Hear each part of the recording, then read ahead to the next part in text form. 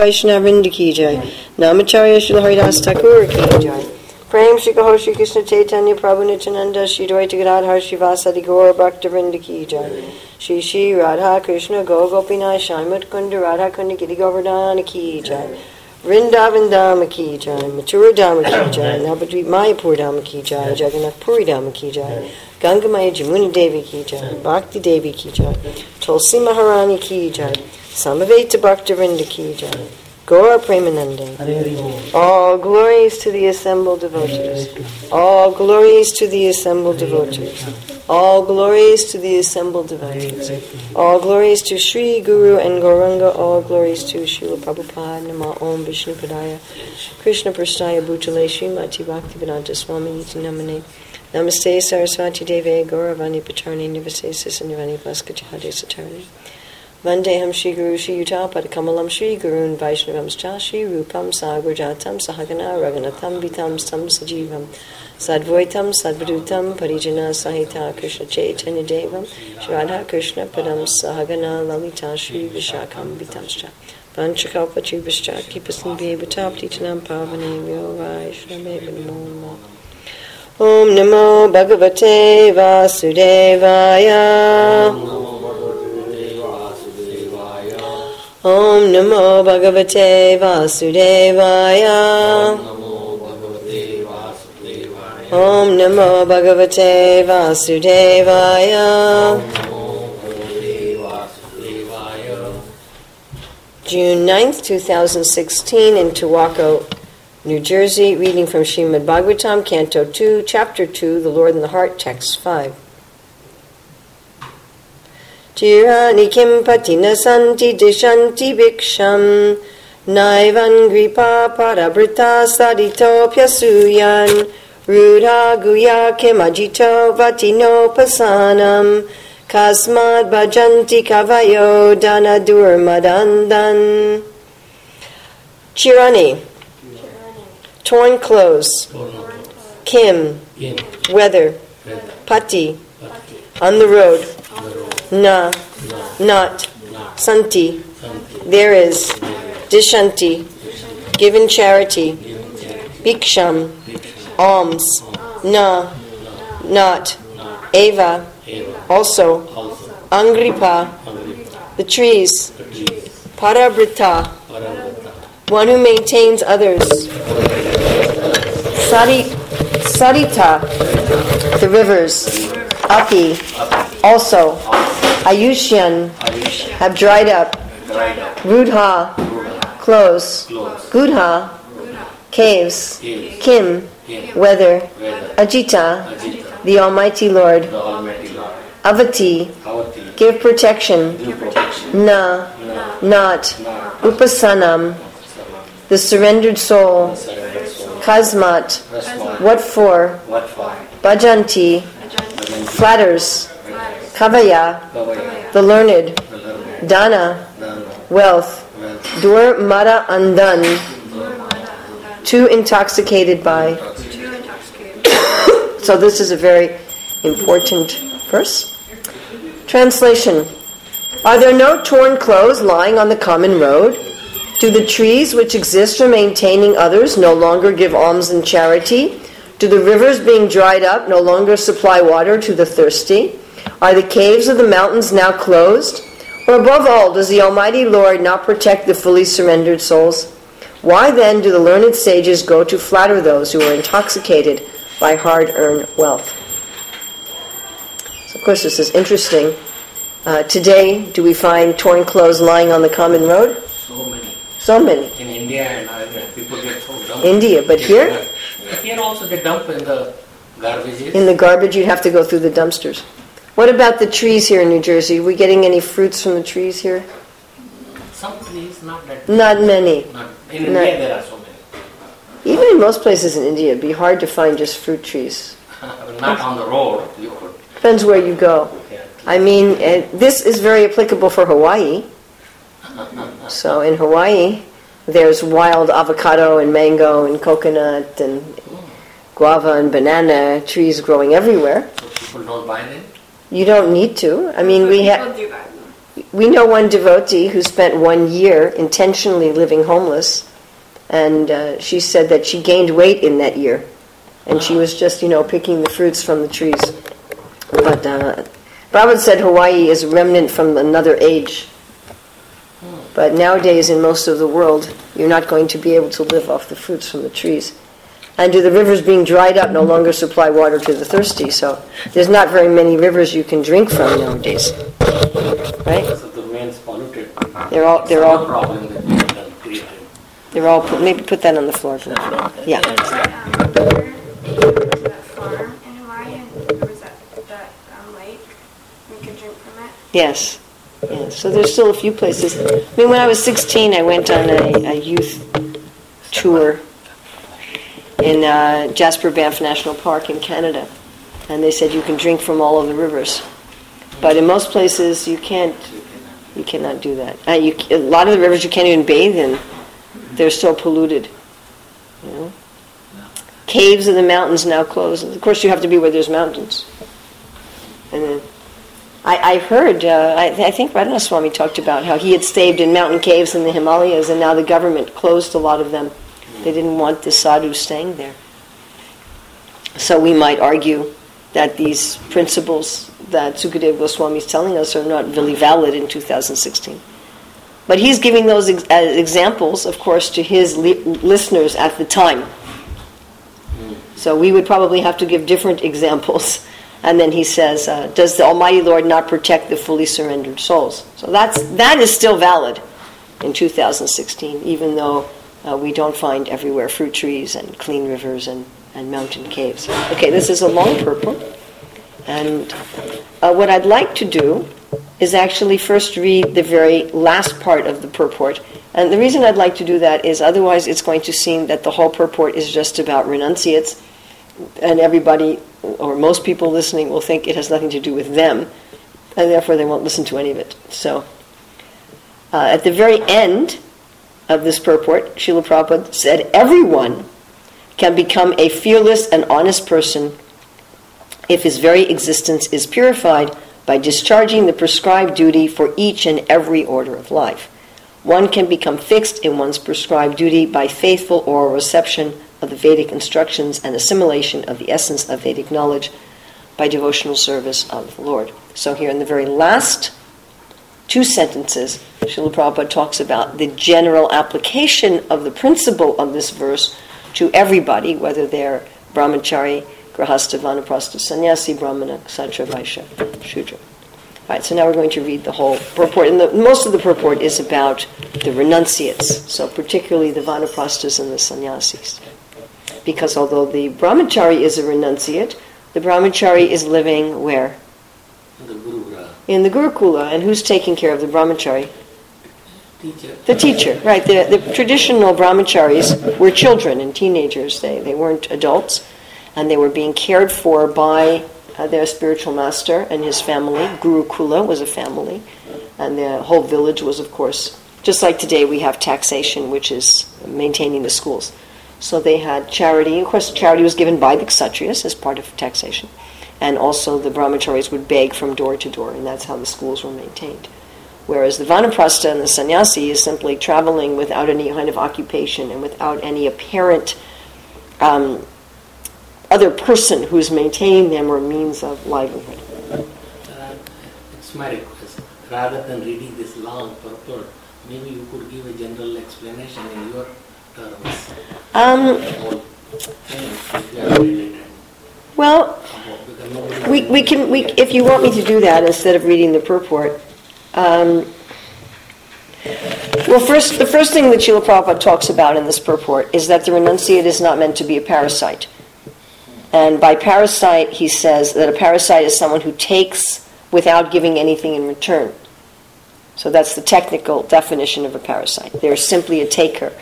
And Prabhupada talks again, he doesn't use the word symbiosis, but he talks about a symbiotic relationship where the householders maintain the renunciates, and the renunciates give something in return. And he says that it's the duty of all of the householders in society to maintain those in the renounced order. So we already talked about the brahmacharis, that the students were maintained in the school. And again, we're doing this in almost all if not all of the cultures of the world today, people maintain the schools generally through taxation. So there may be some countries that don't provide education like this, but as far as I know, all the countries of the world, the government taxes the citizens, and then the government pays to provide free education. And so colleges here is so expensive. Colleges are expensive. But of course, college is not considered a necessity of education. It's becoming so, but if you go back, some decades, people used to be able to get a very decent job just with a high school education. So providing education up through age 18 would be sufficient for most people. I mean, nowadays, what's happened is practically you have to have a master's degree for many. It's going up. The requirements are going up. The time having to be spent in school is going up. You have to get a bachelor's degree practically, just to be a waitress. But if formerly it wasn't like that, even people who dropped out of school at 16 or 14, previously, could get very good jobs. But the principle, these things are always changing, but the principle that the householders of society, the people who were paying income tax to the government, were supporting the students, who were, of course, supposed to be brahmacharis, is still operative in the world. Now, the concept that the householders are supporting retired people is also somewhat operative, because in many countries, not in all countries, but in many countries, when people are retired, they can get some pension from the government, which is also coming, again, from taxation. And in Vedic times, the Kshatriyas would indeed give money not only to the Brahmanas who ran the Gurukulas, but they would also give money to the sannyasis and the vanaprasthas in charity, and that money was coming, of course, from taxation. So I think it was a little bit more informally done. It wasn't done according to all these, specific laws, but the same principle was there. And then the vanaprasthas, the sannyasis, they might also go out and beg directly from the householders, as the brahmacharis would do, in addition to what they were receiving indirectly through taxation. But they're supposed to give something back. Now, we understand that the students are planning to give something back when they grow up. And what are the vanaprasthas and sannyasis supposed to give back? And Prabhupada says here, the first duty of a person in the renounced order of life is to contribute some literary work for the benefit of the human being in order to give him realized direction towards self-realization. So you were asking yesterday, why didn't Prabhupada translate everything? And I said he left something for us to do. And one of the things that Prabhupada enjoins, particularly those in the renounced orders, the vanaprasthas and the sannyasis. By the way, some of the people who we call brahmacharis in ISKCON are actually in the vanaprastha ashram. The older brahmacharis who are preparing for sannyas. They're really not in the brahmachari ashram anymore. They're in the vanaprastha ashram. So they're meant to make some literary contribution. So this would mean translating the works of others, writing their own books, or some combination of both. And Prabhupada encouraged, of course, all the devotees to write. Prabhupada said every day just write, right? At least 1 or 2 lines. It was something Prabhupada encouraged of all the devotees. Preaching work. And general preaching work. Well, that's in fact what Prabhupada says here. Amongst the other duties in the renounced order, the foremost duty discharged by them was to hold learned discourses amongst themselves, Prabhupada talking about the Goswamis, at Sevakunj Vrindavan. For the benefit of all in human society, they left behind them immense literatures of transcendental importance. And he says, similarly, all the acharyas who voluntarily accepted the renounced order of life aimed at benefiting the human society and not at living a comfortable or irresponsible life at the cost of others. So he gives 2 duties of those in the renounced order: to produce transcendental literatures and to hold learned discourses, especially to hold learned discourses among like-minded persons. So these are the 2 main duties of those in the renounced order for the benefit of human society, and not that a renunciate is just supposed to live at the cost of others without giving anything in return. Then they are a parasite. No one is supposed to do that. Consoling work, like helping people. Of course, in some way to help others. No one is supposed to just take care of themselves, which is what Prabhupada talks about at the end of this purport. But let's get to that. Just go through this and then we'll get to that. And Srila Prabhupada is saying that if you can't give any contribution, then you shouldn't beg. Very emphatic words. Very emphatic. If you can't give any contribution, then you have no right asking for charity. You're supposed to ask charity because you're giving some contribution. Of course, we have people like Madhavendra Puri who never begged for himself. He did beg for Gopal. but he didn't beg for himself. Now also I think Prabhupada says something very interesting here about renunciation.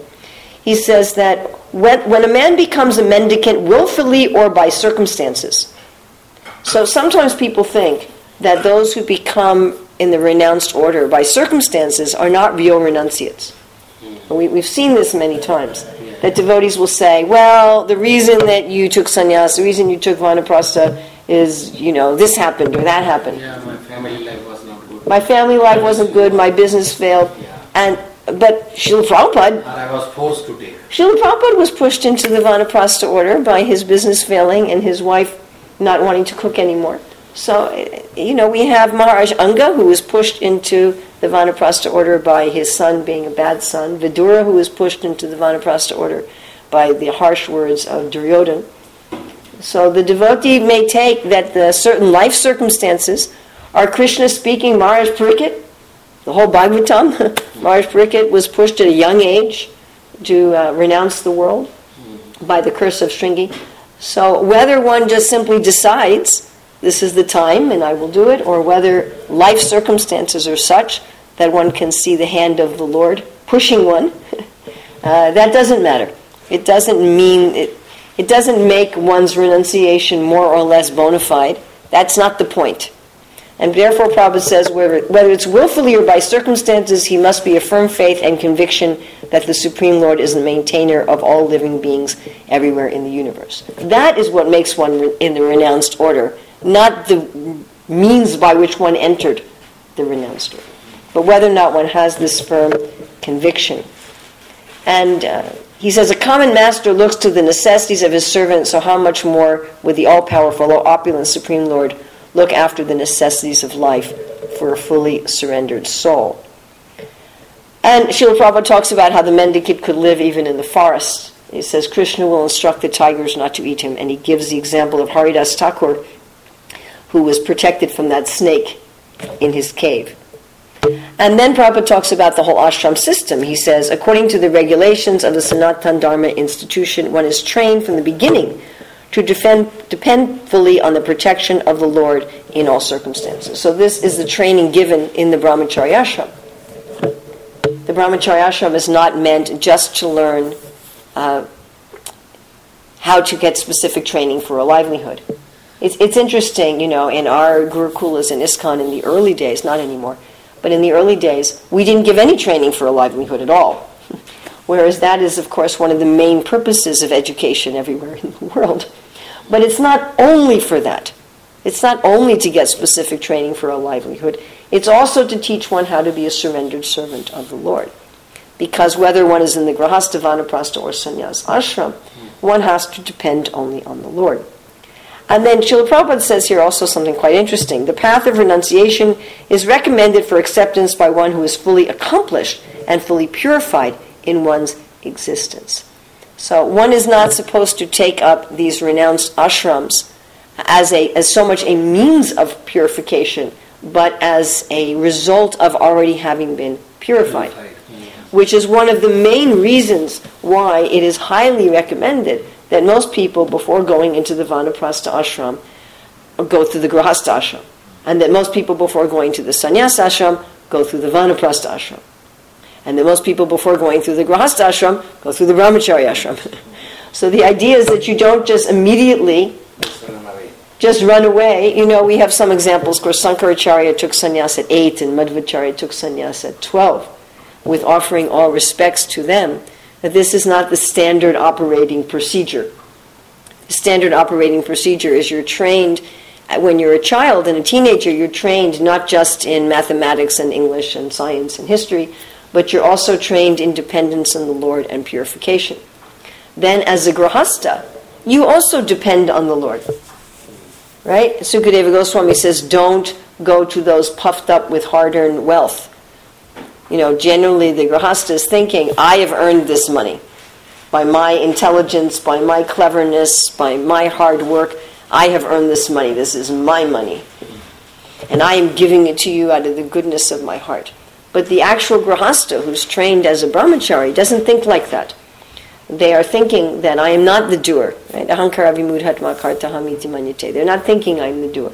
You have a right to perform your prescribed duty, but you're not entitled to the fruits of action. Never consider yourself to be the cause of the results of your activities, and never be attached to not doing your duty. So the householder is thinking, I'm doing my duty. And Krishna is maintaining me. And we see a person can work hard and yet lose everything.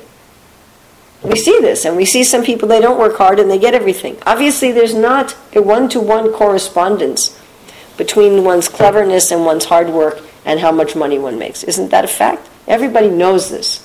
So we tell the children, it's your education, it's your hard work, that's what's going to make you rich. But we all know that this is not the whole story.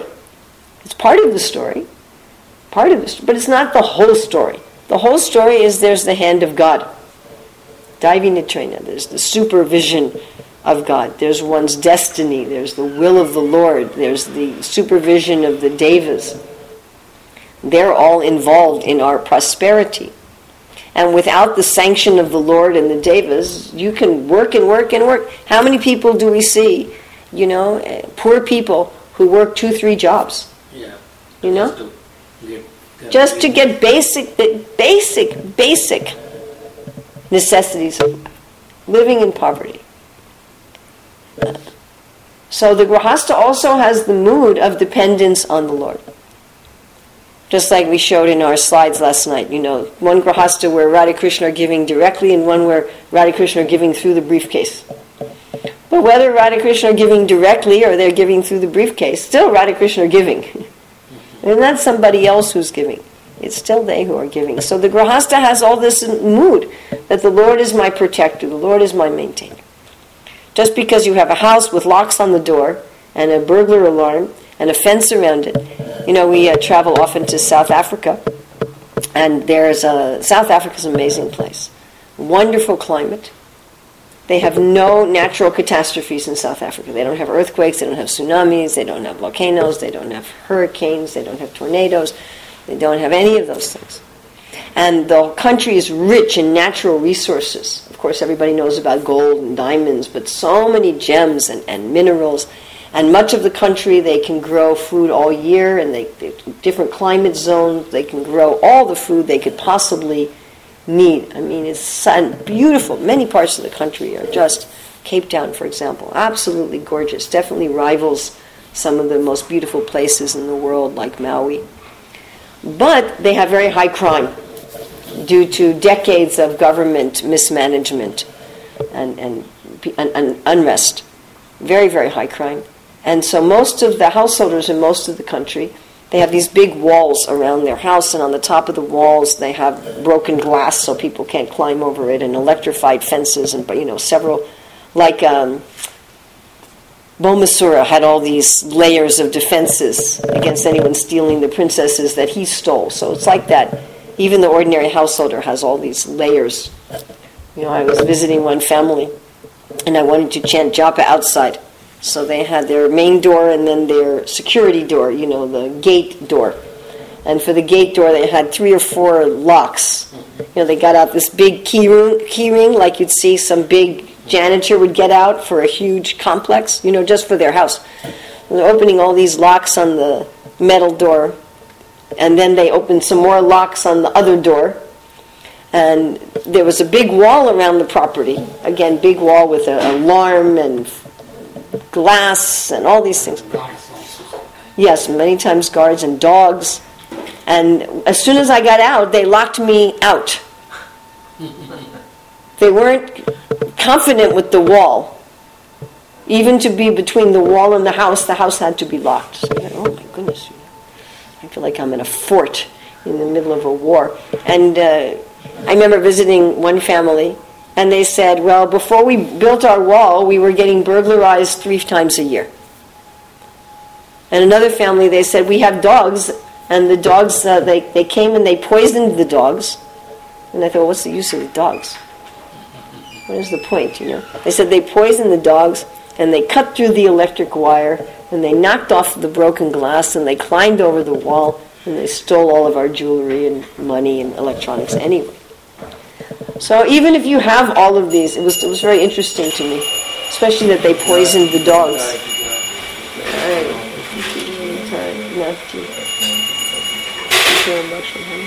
Particularly that they poison the dogs intrigued me, because I thought to take care of dogs, it's a big job.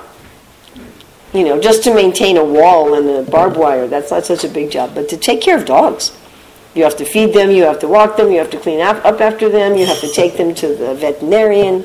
So many things to maintain. And of course, they're not going to keep like some little poodle, They're keeping a great big German Shepherd dog. And what is the point?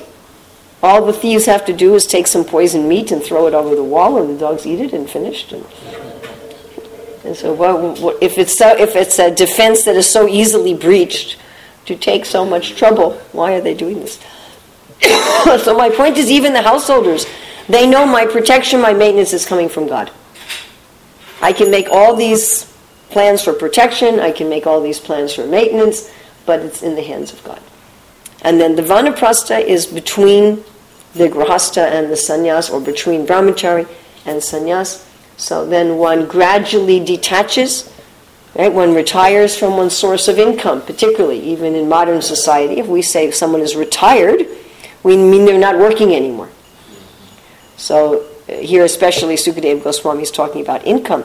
So the main thing the vanaprastha retires from is income. They have a pension plan. Well, but it's different when you're depending on savings and when you're depending on savings and income. It's not the same, isn't it? Right? Remember when my mother here was put into a nursing home, and she said, the one thing I'm worried about is that I'll live so long that my savings won't cover the fee. They say that's everyone's number one worry, that they'll run out of money before they run out of life. So, when you have a savings, plus you're putting money into it from work, then you feel even if some goes out, well, at least some is coming in. But when you retire, only something is coming out. Nothing is coming in. And of course, in the traditional vanaprastha, you gave everything to the grown children, and you went to live in the forest without a pension. And we're not suggesting people do that in 2016, because I'm afraid we'd have a discussion here with Sukadeva Goswami about the trees and the rivers and the caves for the vanaprasthas. So, but the principle is there, that in vanaprastha you're increasing your external, obvious dependence on the Lord. And then sannyas, completely. Of course, again, our modern sannyasis don't live like Madhavendra Puri, generally speaking. Madhavendra Puri was just traveling without a companion. He's traveling without a Prabhupada also talks about this. A sannyasi should always live alone without company, Prabhupada says, and he should be fearless. He should never be afraid of living alone, although he is never alone, because the Lord's in everyone's heart. Of course, Srila Prabhupada did that as a vanaprastha. Prabhupada lived alone and homeless about 4 or 5 years after Prabhupada took vanaprastha. He lived homeless. He was just staying at different people's houses and different temples, and he was literally counting his paisa. He hardly even had rupees. He was writing back to Godhead and getting it printed. Then he was able to get the facility at Radha Damodar. But most of of course, once Prabhupada started ISKCON, he didn't live alone. He traveled with a servant and a secretary and so many things in order to manage the society. But we don't find so much that externally that most of our sannyasis are living like this. We don't find externally most of our sannyasis are just traveling alone and barefoot with only a water pot and a danda. We don't find externally most of our vanaprasthas. I've been in the vanaprastha order for 20 years, but I don't say to you, oh, Prabhu, I don't want a room upstairs. I'll just sleep out in the yard. Right? Technically, according to Bhagavatam, the vanaprastha is not even supposed to have a cave for themselves. They have a cave for the fire, for the sacred fire, because they're still doing yajna. The sannyasi's not even doing yajna, and they sleep out in the open. So technically speaking, we're not following these rules. People talk a lot about varnashrama. Who is strictly following these rules of varna and ashrama? With all apologies to those who are preaching varnashram, who is there who is strictly following all these rules of varna and ashram? So maybe there's a few here and there, but frankly, it would impede our preaching, wouldn't it? It would be an impediment to our preaching movement if we were all strictly following all of the codes of Varnashram in 2016 in most of the world. Maybe in some places, in some tropical places. You know. Said everybody has to go through 1 + 10 sannyas. Yes. See, like, I don't feel inclination. I'm 70-year-old. Vrindavan Chandra Prabhu, 75-year-old. Aren't you both Vanaprasthas? Kind of 1%. We live at home, wife, children. Well, that's why I'm saying kind of. All the ashrams are kind of. Right. How many of our brahmacharis are brahmacharis? You know, how many? I mean, some. We have some. But the majority of us. But what is the principle? What is the main principle? To be attached to Krishna and detached. Exactly. And not activity, maybe there somewhat. Exactly. Teaching purpose. That is the main principle. So I was just reading in Nectar of Devotion where Prabhupada said, you don't even have to designate yourself as Brahman, Kshatriya, Vaishya, Shudra, Brahmachari, Grihastha, Vanaprastha, Sannyasi. He said there's no necessity. Just stay in whatever position you are and simply serve Krishna and everything will become perfect. So although we would like to institute as many of the principles of Varna and Ashram as are applicable in the modern time, we don't want to institute principles that are not applicable. You know? But we want to, as far as possible, we should try to institute some sense of the Varnas and the Ashrams.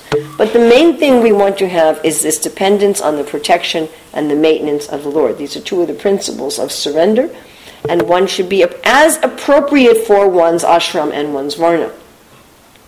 So to whatever extent we can apply these principles of Varna and Ashram, because dependence on the Lord is going to look different for a Grihastha and for a sannyasi.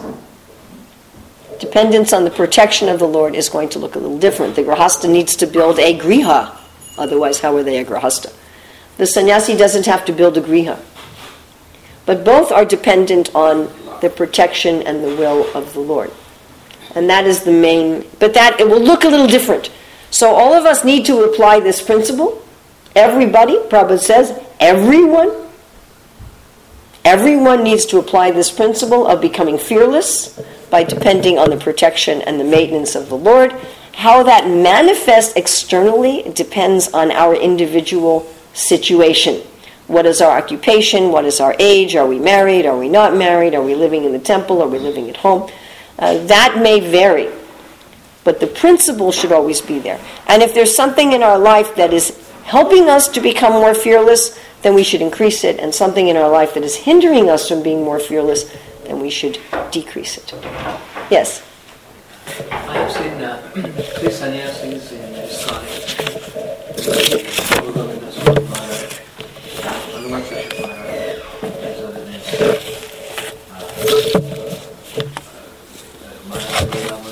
Radha Govinda Maharaj. The 3 of them, they never had any computer at that time. Now Hanuman Prashad Maharaj started to use computer. And I found Hanuman Prashad Maharaj would stay in next to temple, one place, Oriya Baba Ashram. Mm-hmm. In there, that place, a very small room. He was carrying a simple bag, side bag. Only 2-3 sets of clothes and barefoot. Yeah, he goes barefoot whenever he can. Yeah. Not like in an airport, he can't go barefoot. They'll throw him out. And if someone gives him a bed, he sleeps on the floor, and he uses his bed to dry his clothes. So he was telling me that the way he does his laundry is he just puts his clothes on the bottom of the shower, and while he's taking a shower, he cleans it with his feet. Then he wrings it out and lays them over his bed, and he says then in a few hours they're dry. Is that kind of renunciation is necessary if you are depending on the Lord and on His all mercy that everything comes from Him? And so we know by principle and apply also. And fearlessness also that Krishna is there to protect. Is that necessary to renounce? And that's a really individual. Frankly, that's not anything renunciation compared to the sannyasis back in Mahaprabhu's day. So we look at that and get scared and say, oh, do I have to do that? But that's really nothing. The sannyasis from even 300 years ago, they'd look at Hanuman Prasad Swami and say, oh, you're using a computer, you're traveling by plane. What is this? Even Bhaktisiddhanta Saraswati was criticized for using a car. And shoes and dress. And shoes and dress, exactly. So that's not so much the point. I remember when I was, I think about 20, and the fourth canto had just come out. There was a description of the Vanaprastha order and about Vaidarbi, how she became a Vanaprastha along with her husband, King Malayadwaj, and said how she had to wear old torn clothing. Here, Sukadeva Goswami is talking about torn clothing. She had to wear torn clothing, and her hair was matted. So I became very distressed. And I went to our GBC, Rupanuga Prabhu, at the time, and I said, are we going to have to wear torn clothes and mat our hair? Yeah, I was 20 years old. And dreadlocks weren't a fashion at that time. And he said, no, don't worry about that. And it was very interesting, when we actually took up the Vanaprastha order, so I was thinking, well, maybe I should get dreadlocks. That's what it says in the Bhagavatam, that the Vanaprastha woman is supposed to have matted hair. And then, I did some research. I actually did some research into it. And maintaining dreadlocks is more trouble than maintaining regular hair. And then I thought, Ben Prabhupada wouldn't like it. Dreadlock, what does it mean? Matted hair, when they have this matted hair. You've seen, it's a fashion now. Oh. Yeah? You haven't seen? No, what matted hair that really means, what I feel, is that they don't clean and then gradually they get so much entangled. Well, that could be, but Ram and Lakshman, when they were in the forest, they had their hair matted. Yes. So it was probably a very similar process. And you see a lot of the Babas in India, it's not like it's just a big blob. They do what they do now in the hairdressing salons. They take different strands and they put some kind of sap in it to mat it. Yes, and then you see them winding it around their head and so forth. And this has become now a fashion. We talk so much about Varnashram, but Chaitanya Mahaprabhu said it is the goal of Varnashram is to go to the, say, heavenly planets and enjoy their higher. And he says rejected, very first, second, like on the Yes. This Sadhya Sadhan Nirnaya, Chaitanya Mahaprabhu and Ramananda Rai discussion. Yes. The ultimate goal of Varnashram is not to serve Krishna. Yes, Even well, there is karma Varnashram. kanda varnashram. You're seeing your actions as part of the universal body of the Lord. And yes, the purpose is to go to heaven. Then karma yoga varnashram, the purpose is to merge into the Brahman or to attain the Paramatma. So we can use some of the principles of karma yoga varnashram, just like we use some of the principles of Gyan yoga and Dhyan yoga. We don't cover our bhakti with karma yoga, Gyan yoga, or Dhyan yoga, but they're not forbidden. We have anyabhilasita sunyam jnana karma anavritam. So they cannot cover our bhakti. Karma, Gyan, and Dhyan cannot cover our bhakti. However, karma, Gyan, and yoga, they are all used in bhakti. We do activities, we study philosophy, and we meditate. It is subordinate. It is subordinate. But we exhibit our bhakti through activities. We exhibit our bhakti through study of philosophy, and we exhibit our bhakti through meditation. So we're not rejecting activity, philosophy, and meditation. It is in relation to bhakti. They are all part of bhakti. We cannot say they are part of yoga, dhyana, Exactly. jnana. Exactly. They are part of bhakti. Well, they can cover bhakti if used improperly. So if someone says, before you can start bhakti, you have to become expert at varnashram, then karma is covering bhakti. If you say that even in bhakti you have to do varna and ashram, you don't have to. Then karma is covering bhakti. If you say that you will not be purified by bhakti alone, simultaneously, if you say first you have to become purified by varna and ashram and then you can take up bhakti, karma is covering bhakti. If you say you have to have a simultaneous track of bhakti and varnashram, bhakti alone is insufficient, you are covering bhakti. Bhakti is completely free. Bhakti Maharani. Bhakti has no, and we gave the example, I think the other day, I'm not sure whether it was here or someplace else, that Magrari the hunter, Narada Muni did not tell him to engage in any particular varna. Now he was already in the Grahastha ashram, so he stayed in the Grahastha ashram. But Narada Muni did not give him a varna to do. He said, just sit and chant. When he gave up his hunting varna, Narada did not substitute a proper varna. He didn't say, now you have to become a Vaishya, now you have to become a Shudra. He just said, go chant. Just do bhakti. He said, well, how will I live? Because Varna is your livelihood, and Grahastha needs a Varna to live. And so Mrigari said, well, how will I live? You're not giving me a substitute occupation. Narada said, don't worry, we'll take care of you.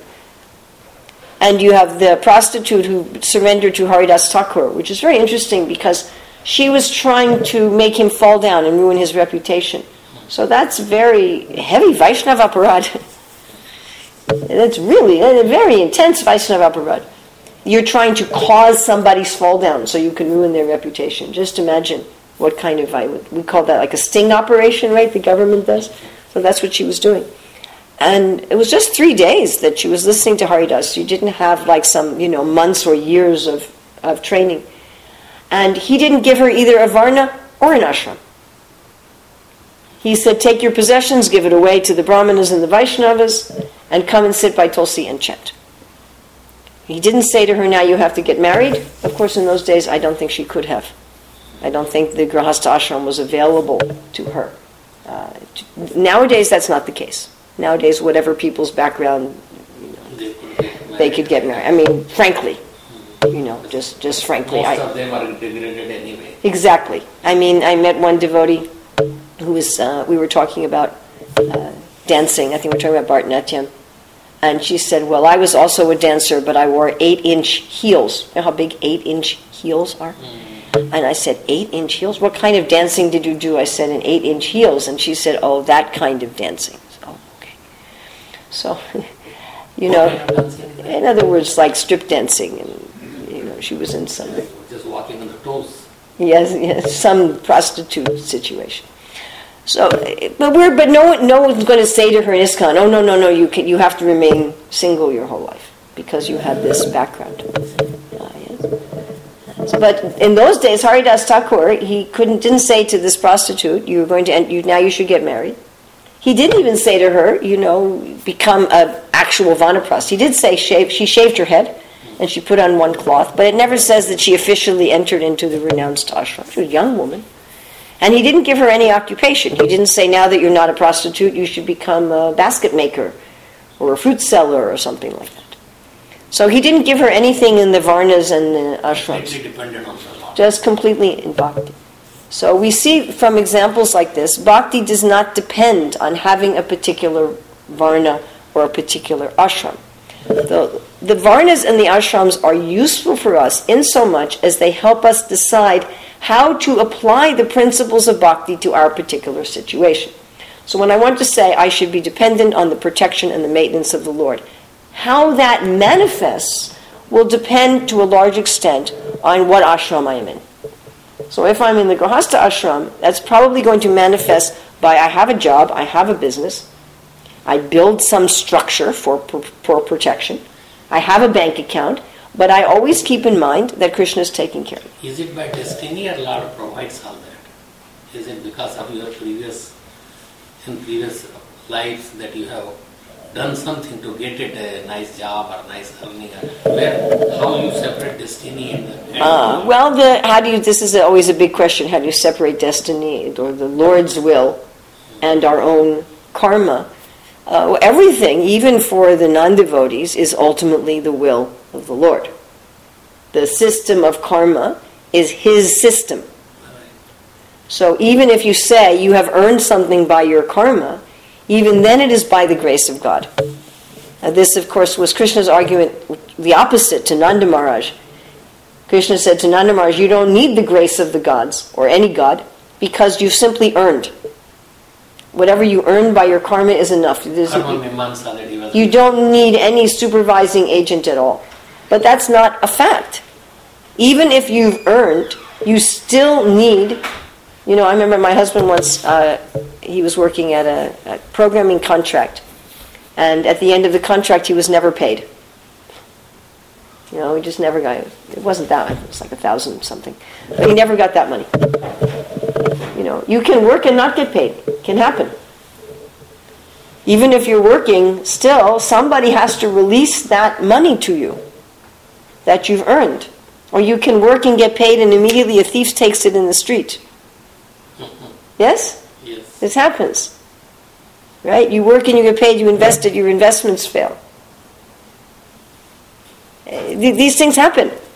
Or you work and get paid, and all of a sudden your great-great-aunt who you never heard of in your life gives you some money because she had no children. Yes? Do these things happen?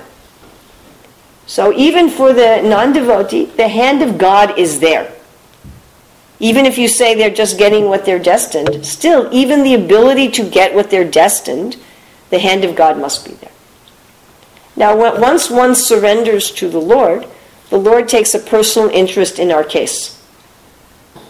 We get out of just the big bureaucratic files of if you can imagine some office where the demigods are managing karma and they have everybody's files, There is Lord's equanimity in this.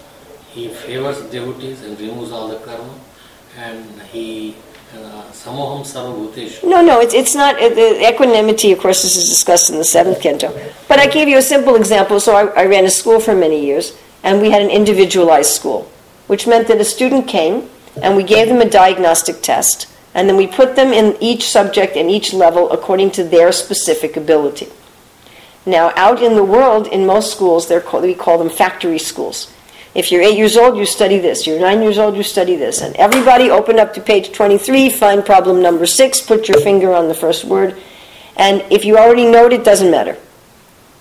If you're lost, it doesn't matter. Everyone has to do the same thing at the same time just because you're 8 years old, correct? Some student who needs extra help, too bad. They have to get it after school on their own money. Some student who could be 3 grades ahead, too bad. You just all have to do the same thing. But we ran a school where it was individualized. So, for the devotee, Krishna individualizes. And you can say, well, why does Krishna individualize for the devotee? And for the non-devotee, they just have to follow, of course it's also individualized, but they also have to follow the system. They just have to follow that system of karma. So the reason is not partiality. The reason is that Krishna sees that the devotee has already learned some of these lessons without having to go through karma.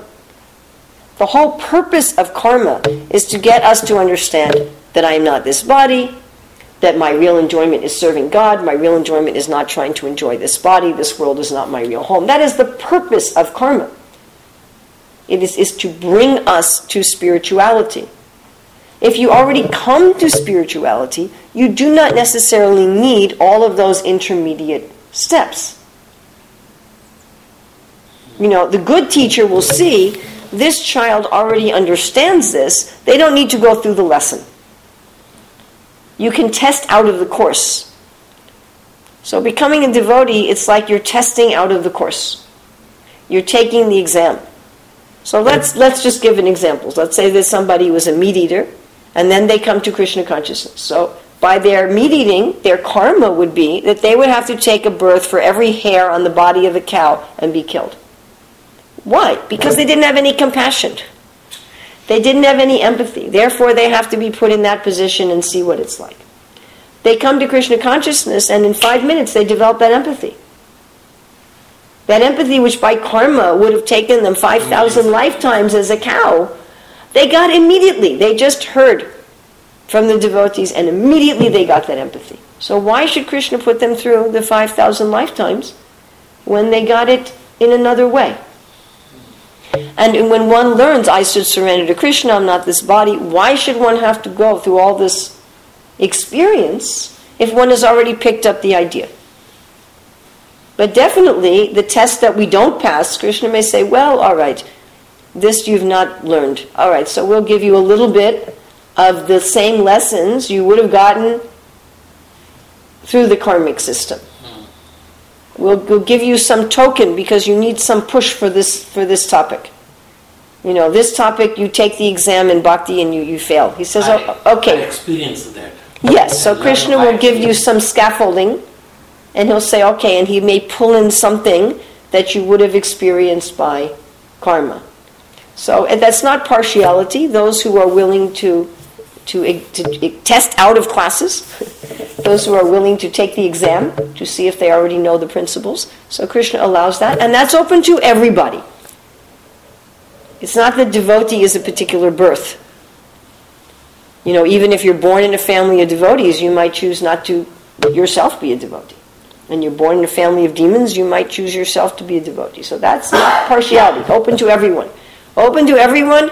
If you don't want to go through your karmic lessons, and instead you want to try for the exam, you want to try to test out. You understand testing out? Everybody understands this? You just take the exam that's at the end of the class? Or sometimes you test out by writing a paper. You write an end of semester paper without taking the class. You somehow demonstrate that you already have this understanding. So that is available in Krishna school to everyone. And everyone can choose, I would like to try to test out of this karma by coming to bhakti. And Krishna says, okay. And if you get an A+, fine, karma's finished. If you get a C-, then you may get a little bit. He's custom designing. But if you don't want to test out of the classes, what to do? Okay, go through the karmic system. You can say, I already know, but you're not willing to do the exam. Then you have to go through the... We should stop now, Prabhu. Just one question. It seems that government... Otherwise, the people who didn't go to class, they will take all the prasadam. And everyone who's in class, they will be punished by staying in the class. We are the only ones to take prasadam. Okay. Who would just take it. Okay. It seems that government and general public, they know the Vedic culture, otherwise why they will maintain brahmacharis and schooling and tired people. Exactly. So where that knowledge came? Is it from the Vedic Shastra? knowledge, or it is... Oh, you mean in modern society? In modern society. Why is the modern governments maintaining schools and retired people? Because this is the scriptures were originally, the Vedic scriptures were originally all over the world. Sadaputabhu, before he died, he had been working on a book showing evidence that Vedic culture was all over the world. And so there's pieces of it everywhere. Just like we went to the Metropolitan Museum of Art yesterday, and Tarani said, why are they missing pieces? Right? Why are they missing their noses and their arms? I said, because they're old. They're very old, and when they're old, they fall, wind damage and so many things, and whatever part sticks out tends to get knocked off. So especially the noses, almost all the statues, the noses are missing, because that part sticks out from the face, and the arms and the hands, and sometimes the heads, and there's a lot of headless. A lot of heads were missing. Sometimes they would have just the head, too. Right, so just a head and a headless, like Rahu and Ketu. And then you have, the feet are cut off. So our modern society is like that. It's like a beat-up sculpture where there's all these pieces missing. So the original culture of the world, it's still there, but the nose is gone, the hands are gone. Maybe the pieces of the head have been cut off. But there's still some remnants. And this is true in every society. There's most of you in this room are from India, so with all due respect, there's also pieces of Vedic culture here in America. It's not that India has a monopoly on having the only pieces of Vedic culture, and again, with all due respect, there are pieces of Vedic culture missing in India. You're telling the truth. Yes. And some of the missing pieces in India, my dear friends, we happen to have in America. I hope I'm not offending any of you. No, it's very much right. But there are certain, like Prabhupada talked about the blind man and the lame man. In America we have a sense of cleanliness of public spaces that in India is just very strangely, to my way of thinking, absent. I don't understand why it's not there. Why is it not there? And somehow we bring over Indians who are so expert in mathematics and engineering and science, and then you go to India and the wires are all tangled and you can't get any proper. So here the Indians are the electrical engineers, and in India the electricity doesn't work. So it's very peculiar to me. Laziness and management. Yes. So there's certain pieces of it's like some big sculpture that different parts of the world have different pieces, and you see remnants of this culture. Another reason is not only that, but Krishna says, Chaturvarna maya shishtam guna karma vibhavasa. Krishna created this, he's particularly talking about varnas. Krishna created this system, and because it's a creation of God, it's inherent in the world. It's something that's part of the world. It's like there's seasons. Of course, certain places the seasons are a little different than the seasons otherwise, but this concept of division of labor, that there's specialties of division of labor, which is the whole concept of varnas. And the different divisions of labor are meant to each help each other. They're not meant to compete with each other. They're meant to compete within their division, but they're not meant to compete with each other. The heart's not supposed to be competing with the lungs. The stomach's not supposed to be competing with the brain. Right? And then the concept that there's a life cycle, which is what ashram is about. So there is a life cycle. We have different stages of life. And that's biology that's created by God. And the concept that the children and the old people should be maintained by the people in youth is also just kind of wired into biology. That the little children don't have the means to maintain themselves. And as you get older, you lose the means to maintain yourself. So this is something that's wired into the system. So first of all, because the scriptures were all over the world, and the culture was all over the world, and there's some remnants of that, but also because it's the wiring of our biology, it's the wiring of our physical and psychological nature, that we each have different inclinations, different ways we want to contribute economically to society, and we each have these stages in the life cycle. So the system of Varna and Ashram is take this, which is naturally part of our biology, and connect it with God. That is the system. In animal society, they maintain the little babies, yes, but not the elderly. No. Well, even the babies are most likely to get killed, though. So in the animal society, the members who are most likely to die are the babies, the sick, and the old.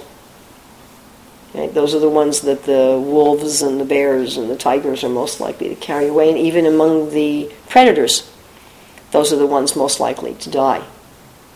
There are only a few animal societies. It's just their karma and nobody can. Yes, there's only a few animal societies where they really take care. And they're limited with, they don't have a medical system. What are they going to do? So if some member is injured, they can lick the wound and they can stand vigil, but they really can't. They don't have the means to do anything. And I think that's a good example of if you're a human being, and you don't take care, then you become an animal where you can't. Happening like Yes. animals nowadays. Yes. So if as a human being, in spite of the natural physiological and psychological and ecological systems that the Lord has done, if instead of working with those systems, just like people are having abortions, that's not working with the system. That's working against the system. No, I'm saying in human society, people are having abortions, birth control. Instead of taking care of the children, they're killing them. That's not working with our biology, our psychology, or our environment. That's working against it. So you want to do that. If you want to work against your natural biology, psychology, and the ecology, then you become an animal. Become an animal and watch the tigers come eat your children. You follow? If you don't want to take care, you don't want to take care of your elderly persons, then become an animal, and as soon as you get old, the tigers come eat you. This is, okay, if you want to live like an animal, and you don't want to work in harmony with the Lord, then fine. That facility is also available. And there's no sin. If you let your tiger mother be carried off by the wolves, there's no sin there. Right? If your duck wife, if your duck wife gets carried away by an owl, that's not you weren't duty bound to protect her. So this is, you don't want to do this, fine. Then you have this facility where you can take these other bodies. We really do need to end now. Was there something else? Anybody else wanted to? One of the scientists. Prabhuji, we really need, it's 8:40. Just one. We could go on for 1,000,000 years. So maybe I could ask you when. Maybe that would be very nice. Srila Prabhupada ki jai.